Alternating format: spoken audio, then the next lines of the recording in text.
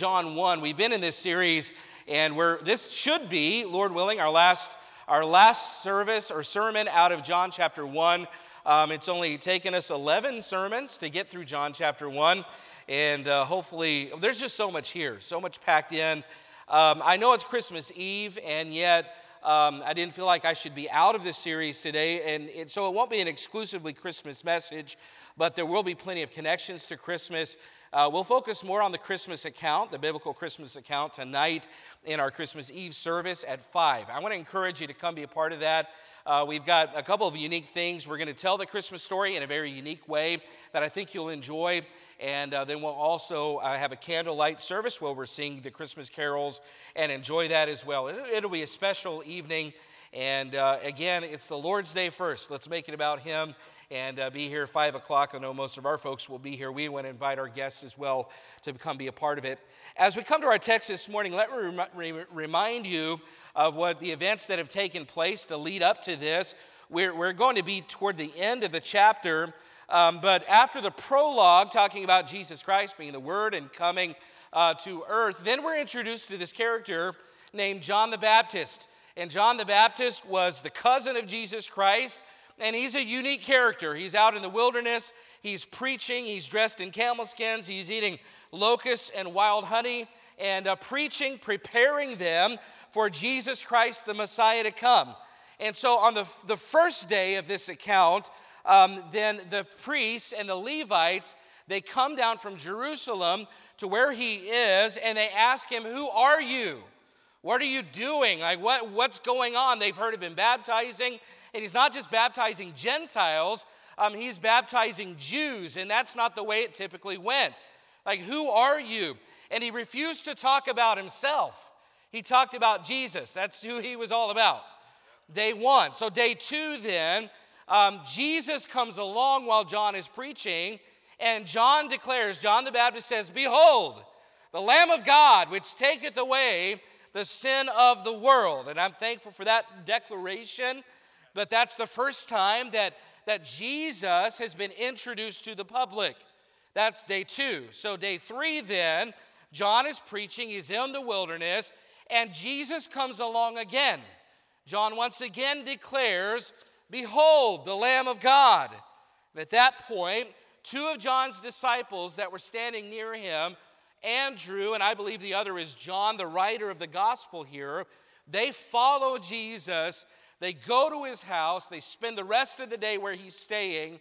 And then Andrew goes and finds Peter, his brother, and brings him to Jesus. That's a big day, right? I mean, he's just started gathering now his disciples, Andrew, John, and then Peter as well.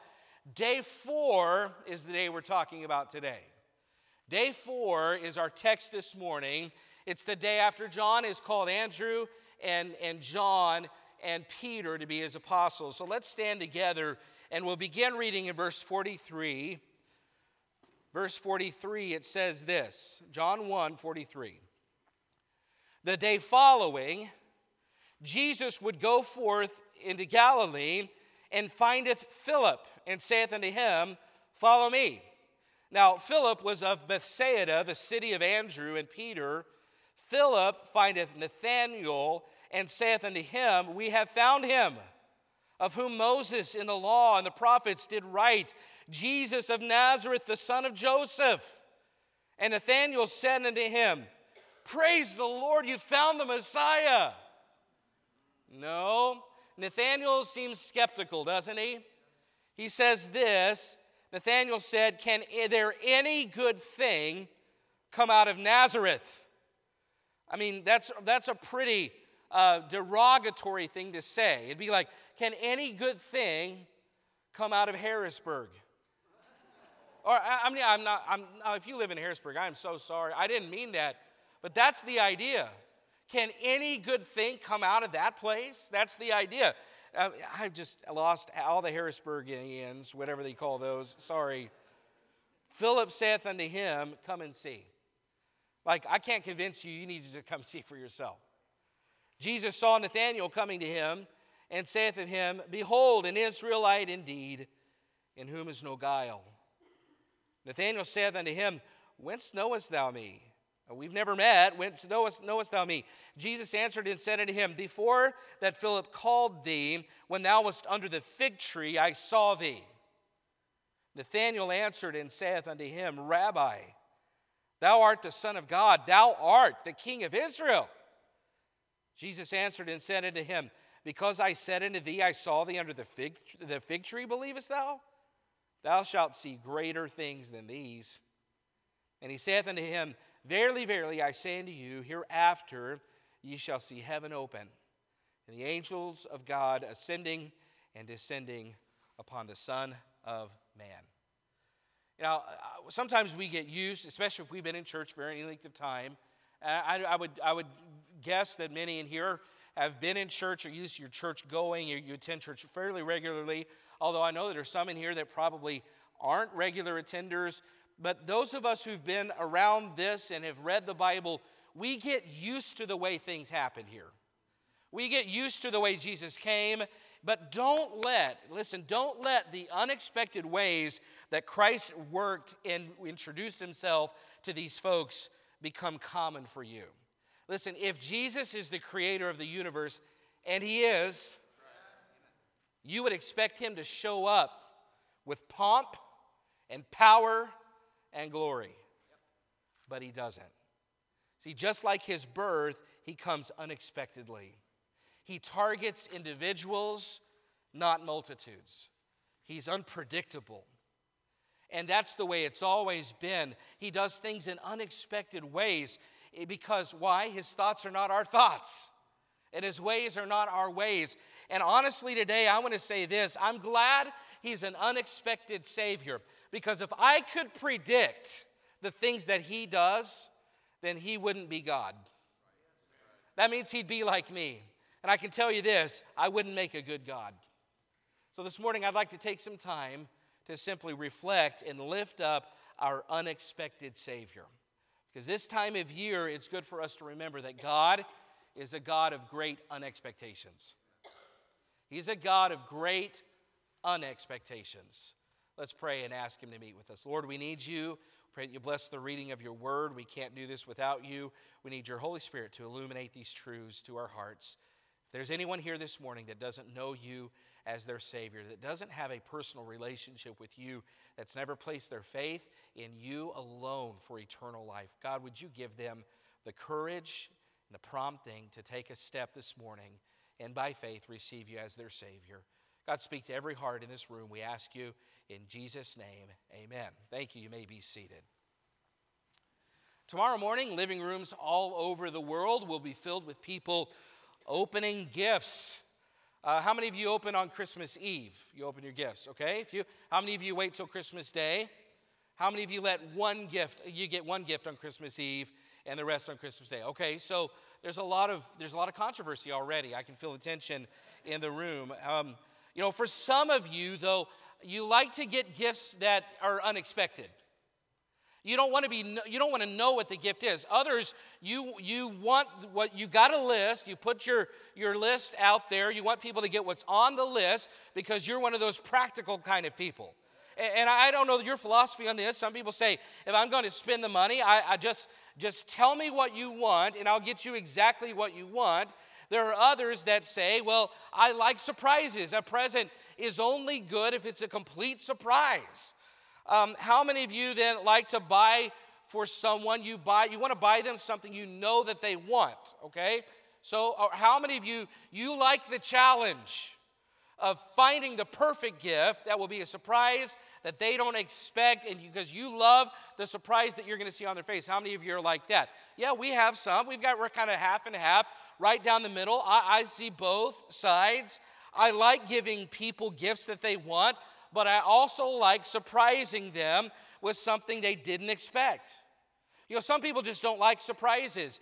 You have to get gifts off that list, and everything has to be planned, and they're very practical. They don't want to waste any money, and that's okay for Christmas presents, but you really can't be that rigid when you're following the Lord. Meaning that your life following the Lord will likely be full of surprises. It will likely be full of unexpected turns, because God is an unexpected God.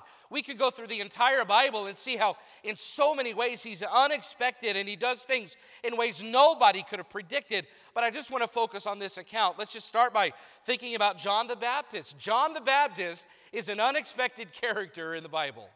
He's dressed in camel skins. He's eating locusts and honey. I view him as that eccentric uncle that comes to Christmas dinner tomorrow. You're not really sure what he wants. I hope you have a locust tray ready for him. I don't know.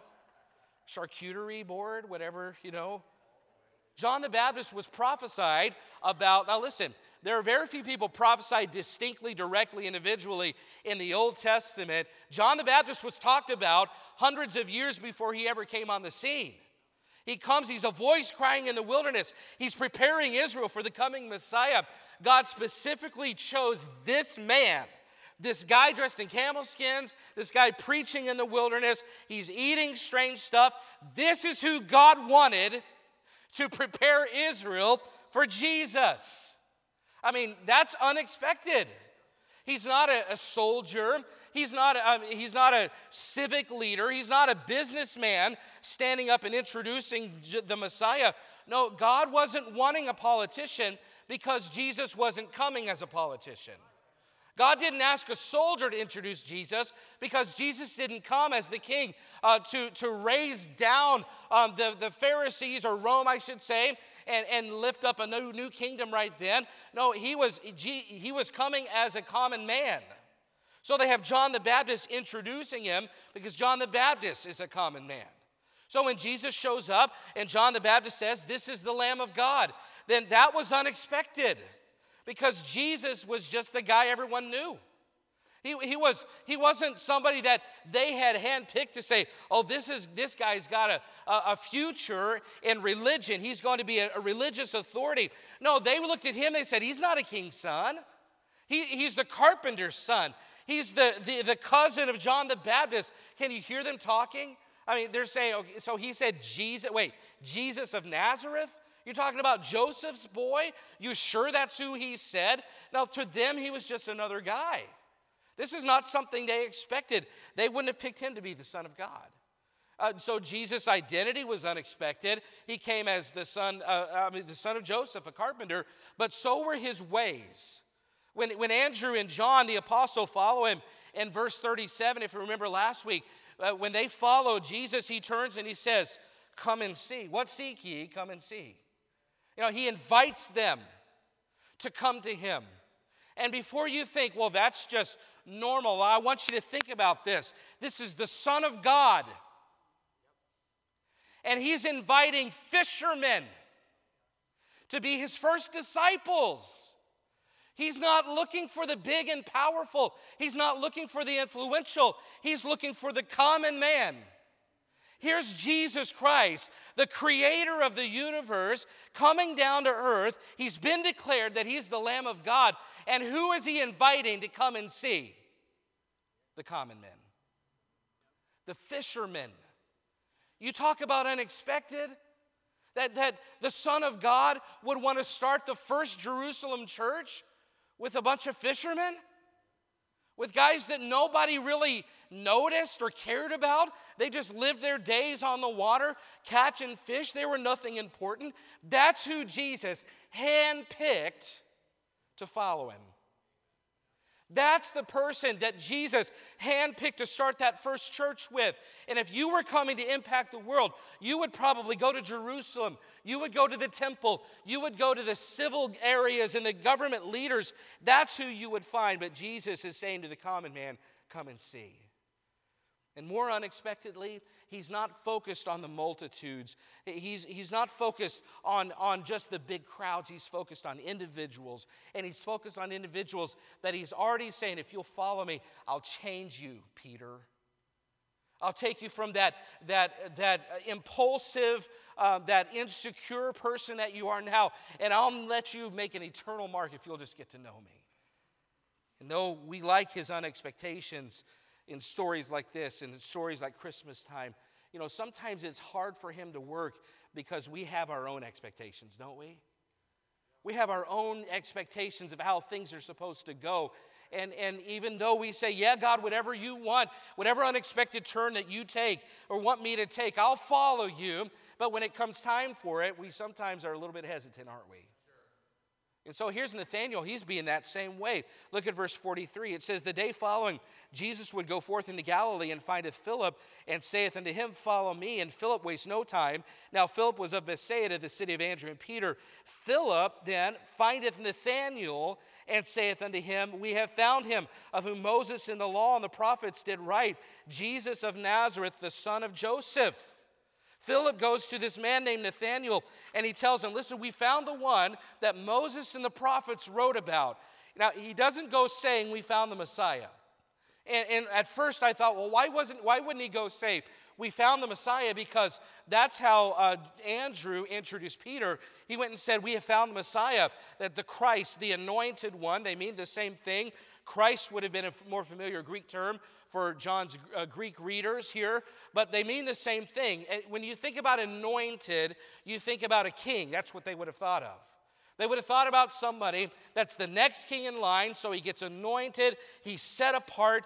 That's the next guy to reign and rule. But Philip doesn't use that term when he goes to Nathanael. He says, no, we found the one that Moses and the prophets talked about. We found the one that they wrote about. And it makes you wonder, after reading Nathanael's response, if Philip knew that Nathanael was going to be skeptical.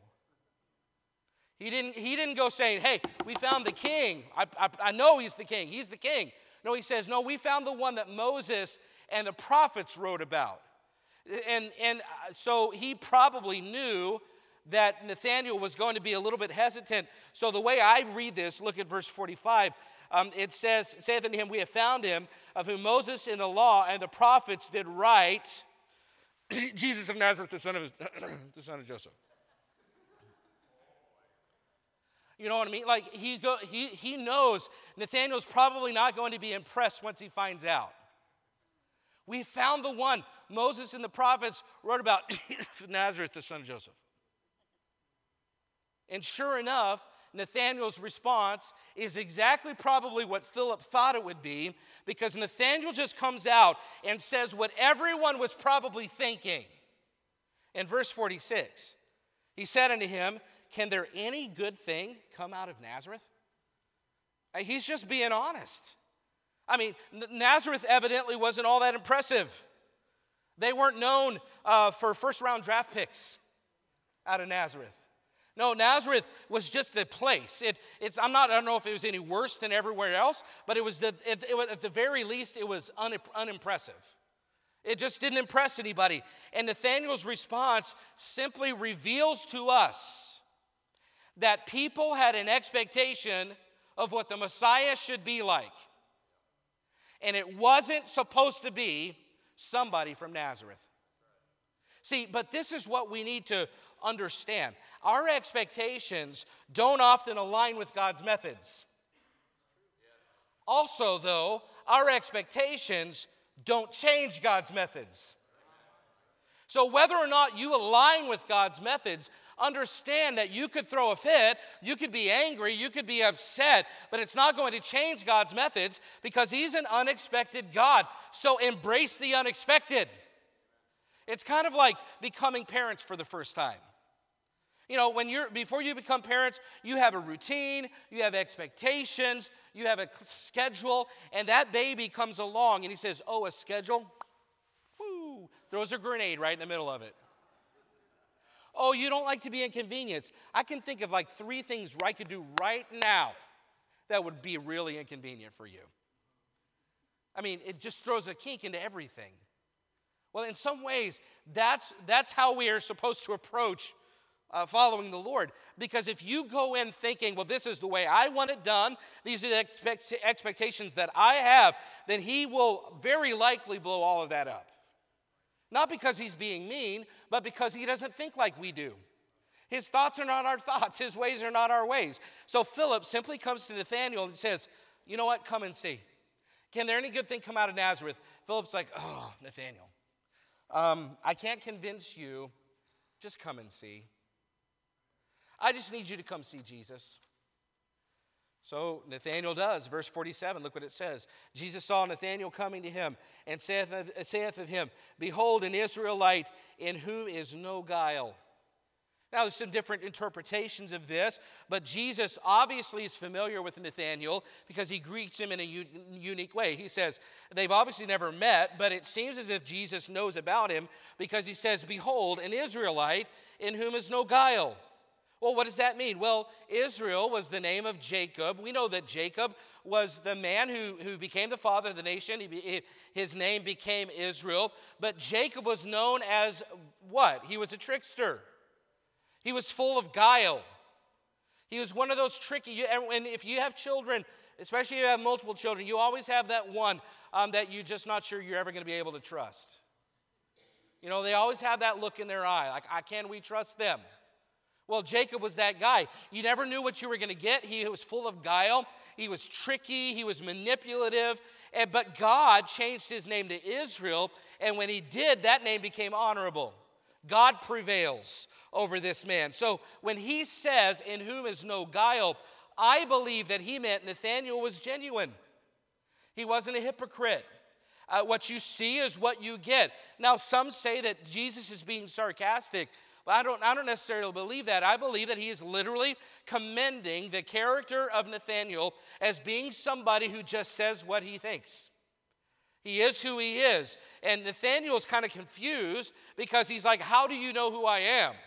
I mean, whence, he says in verse 47, Jesus saw Nathanael coming. Behold, an Israelite indeed in whom is no guile. Nathanael saith unto him, Whence knowest thou me? Like, from where? Like, when did we meet? How do you know me? How do you know anything about me? And Jesus responds with this.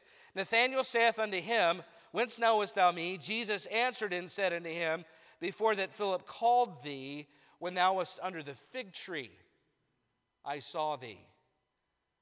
Jesus says, I saw you sitting under that fig tree when Philip came along. See, Jesus wasn't there.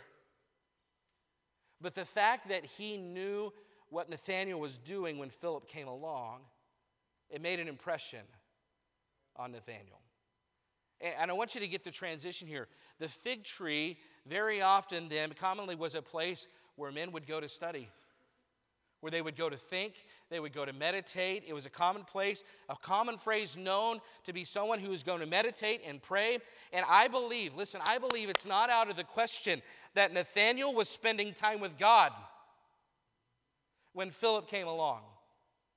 And the fact that Philip referenced the writings of Moses and the prophets, I wonder if it meant that Nathanael was actually reading out of those or contemplating those when Philip came along. And we don't know all these, some of it's speculation, but there's evidence to show that Nathanael is a studier, he's a seeker of the truth, and when he hears that Jesus saw him under the fig tree, he's amazed by it. In verse 49 it says, Rabbi, he says, thou art the Son of God, thou art the King of Israel. And there's no doubt in my mind that you really are who you say you are. And you say, I can't believe he's convinced of Christ's deity just because Jesus knew that about him, that he had been under a fig tree. Couldn't anybody have known that? Well, probably anybody could, but I want you to understand that what's going on here is much deeper than, I saw you under the fig tree. See, here's a question. Did Jesus know that Nathanael had made a skeptical/disparaging remark about Nazareth to Philip? Did he know that? Yes or no? Well, he's Jesus. He knew that. So does that mean that Jesus knew Nathanael was a sinner? Well, yeah. So here's the transition. Jesus knew the worst things about Nathanael. Jesus knew Nathanael's lack of faith. Jesus knew that Nathanael was skeptical. He knew that he was, can I say, prejudiced. He knew that Nathanael was imperfect. He knew that he was a sinner. He knew every one of his failures. But here's what I believe stood out to Nathanael. Jesus still wanted Nathanael to be his follower. See, knowing all about Nathanael, Jesus still desired a relationship with Nathanael. Knowing the worst about Nathanael, Jesus still wanted to know Nathanael. And listen, I want you to get this, of all the unexpected things about Jesus and his incarnation and his public reveal here in John 1 to the nation of Israel, the most unexpected thing is not that Jesus came as a baby, although that's unexpected. No, the most unexpected thing about Jesus is not that he was born to a young virgin, although that's definitely a surprise. No, the most unexpected thing, it's not that Jesus was placed in a manger. It's not that the shepherds were the first to know about it. It's not that Jesus was raised in Nazareth. It's not that Jesus was raised in obscurity. It's not that Jesus wasn't born to a king. Those aren't the most unexpected things about this story. No, the most unexpected part of this account is that Jesus could look past the exterior of a rough fisherman like Nathanael and say, I've seen you in private, and I still want you. I've seen you at your worst, and I want a relationship with you. Now, I could transform you into someone, what you are right now, into somebody that could make an eternal difference in this world, Nathanael. See, when Jesus was gathering followers, he didn't go to the Temple Mount looking for the religious leaders. He walked the shorelines, and he met fishermen. No, he didn't look for the influencers. No, he sought outcasts. He didn't seek the most talented. He went after the nobodies.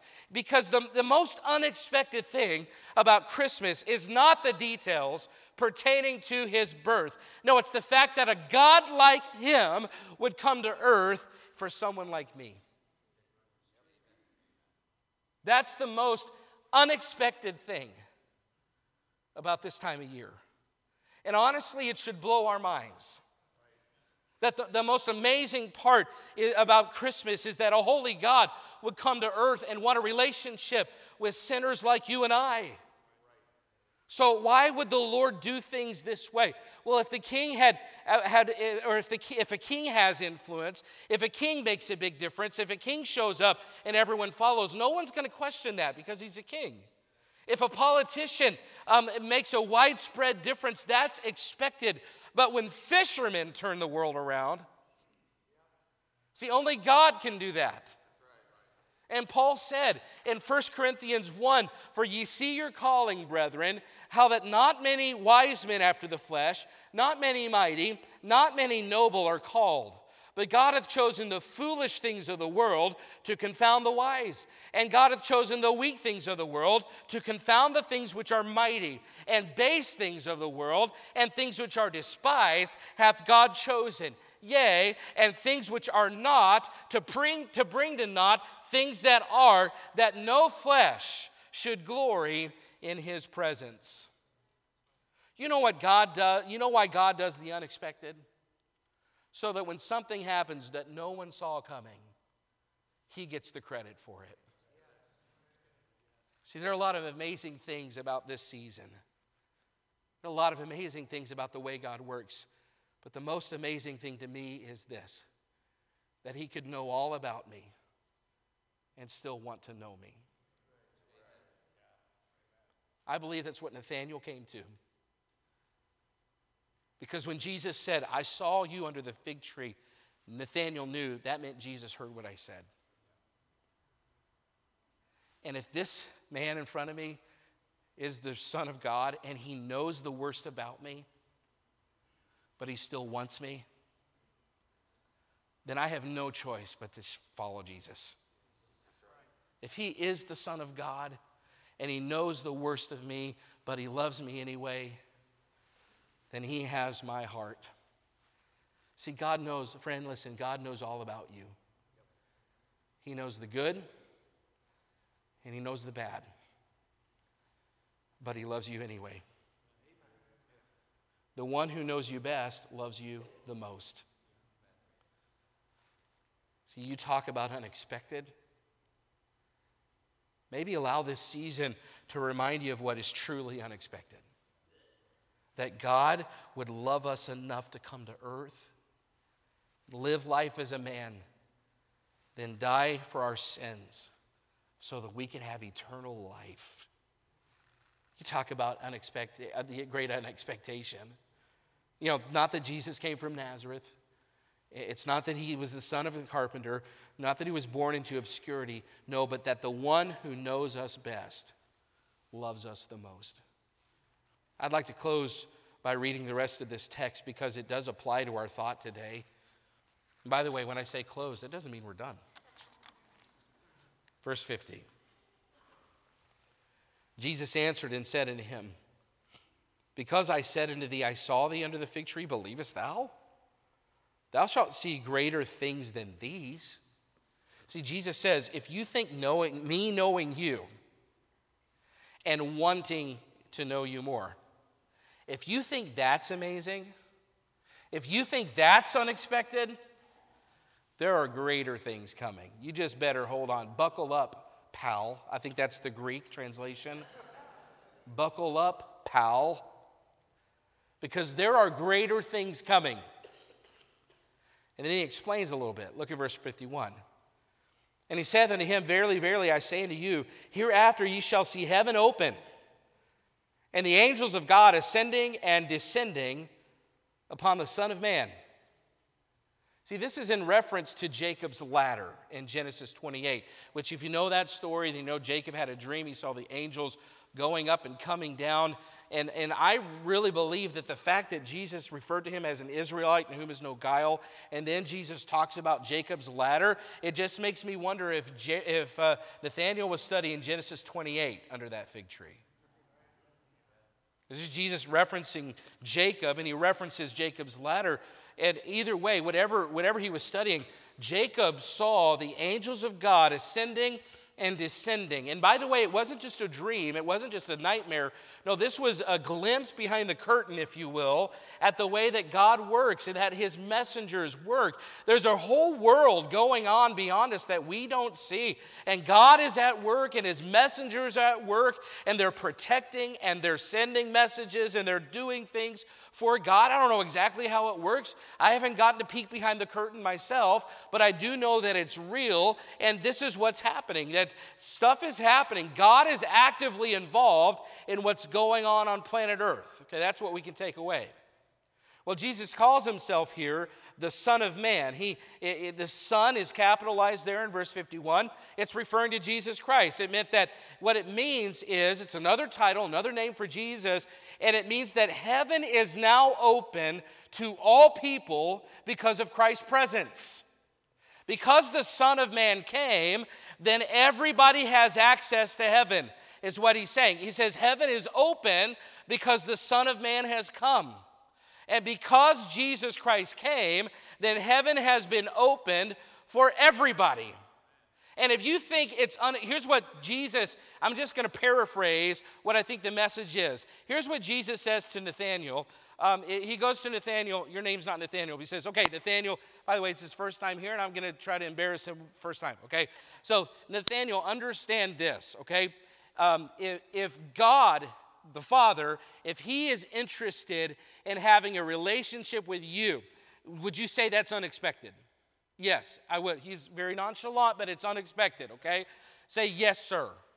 Okay, he's really convinced that's unexpected. Okay, so here's what Jesus is doing. If you think it's unexpected that I would come just for you, that I would see you under the fig tree and I would know you at your worst and still love you, let me show you what's greater. Eventually, you're going to see heaven opened to everybody. That anybody who wants to come can come. And anybody who wants to be saved can be saved. Anybody who wants to follow me can follow me. It's not just you, Nathanael, and it's not just Philip, and it's not just Peter, and it's not just Andrew and John. No, everybody, heaven, he says, will be opened. It doesn't matter who you are. It doesn't matter how far you've gone. It doesn't matter the sins that you've committed. It doesn't matter if you're sitting under the fig tree or you're sitting in a jail cell. It doesn't matter how big your mistakes have been. It doesn't matter how unlikely you are that God could use you. It doesn't matter what family you came from. It doesn't matter what you look like. It doesn't matter what you sound like. What Jesus is saying is, if you think it's unexpected that I would come and know one person and reach out to one, just wait, because heaven has been open for everybody. Even anybody. Everybody, yes, even them. Aren't you thankful for that? What that tells us in this message today, there's nobody in this room that Jesus doesn't want to know. And what we learn from Nathanael is he has seen you at your worst. He's heard every word you've ever said that was wrong. He knows every thought you thought this week that was inappropriate. He knows every mistake, every failure, the things you've done in private, the things you've done in public. It doesn't matter. He sees you at your worst, and he still wants you. The one who knows you best loves you the most. So here's the application. If you've never met Jesus, you can today. He has seen you at your worst, yet he loves you so much that he sent Jesus Christ to die on a cross for your sins.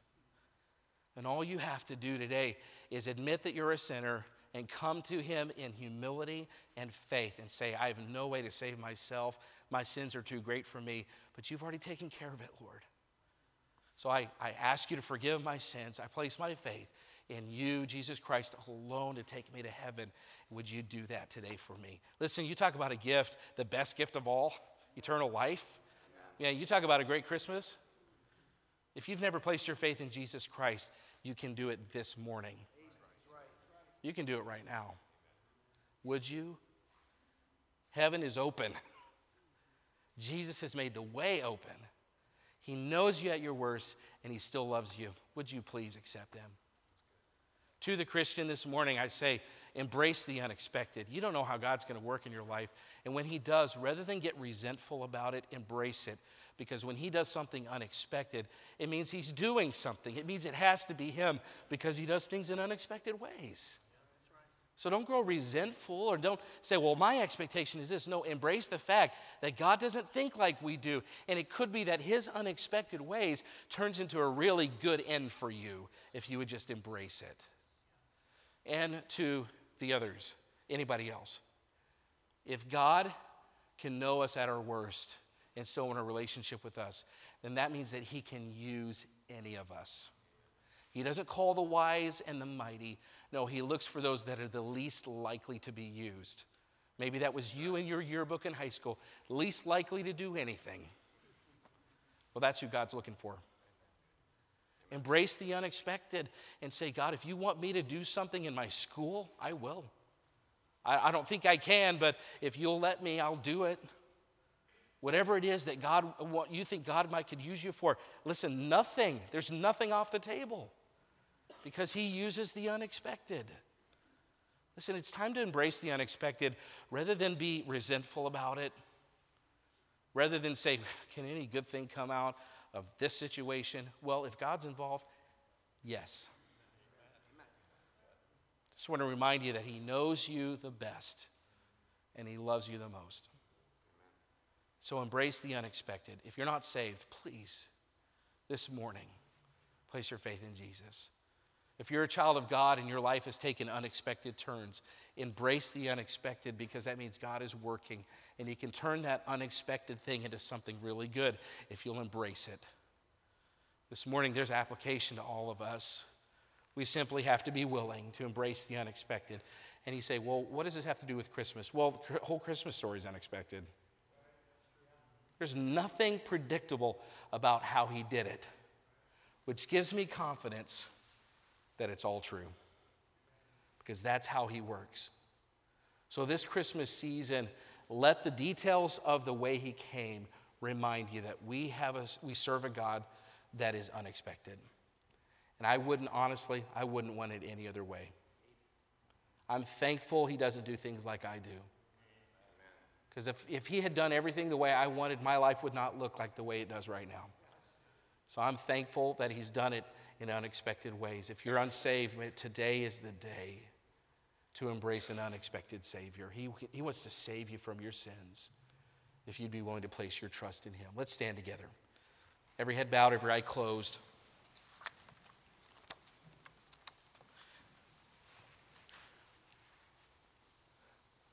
I think the one application that applies to everybody is that the fact that God could know me the way he knows me and love me the way he loves me, that deserves God's people to get on their face this morning and say, thank you.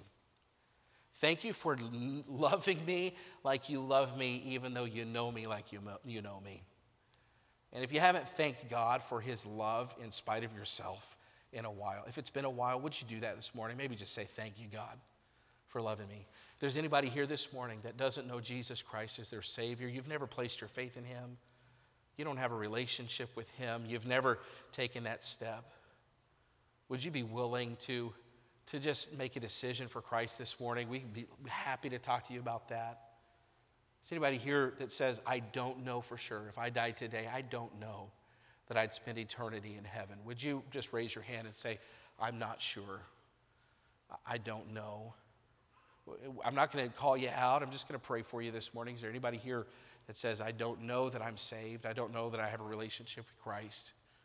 So by your own admission, then most people in here would say they're saved.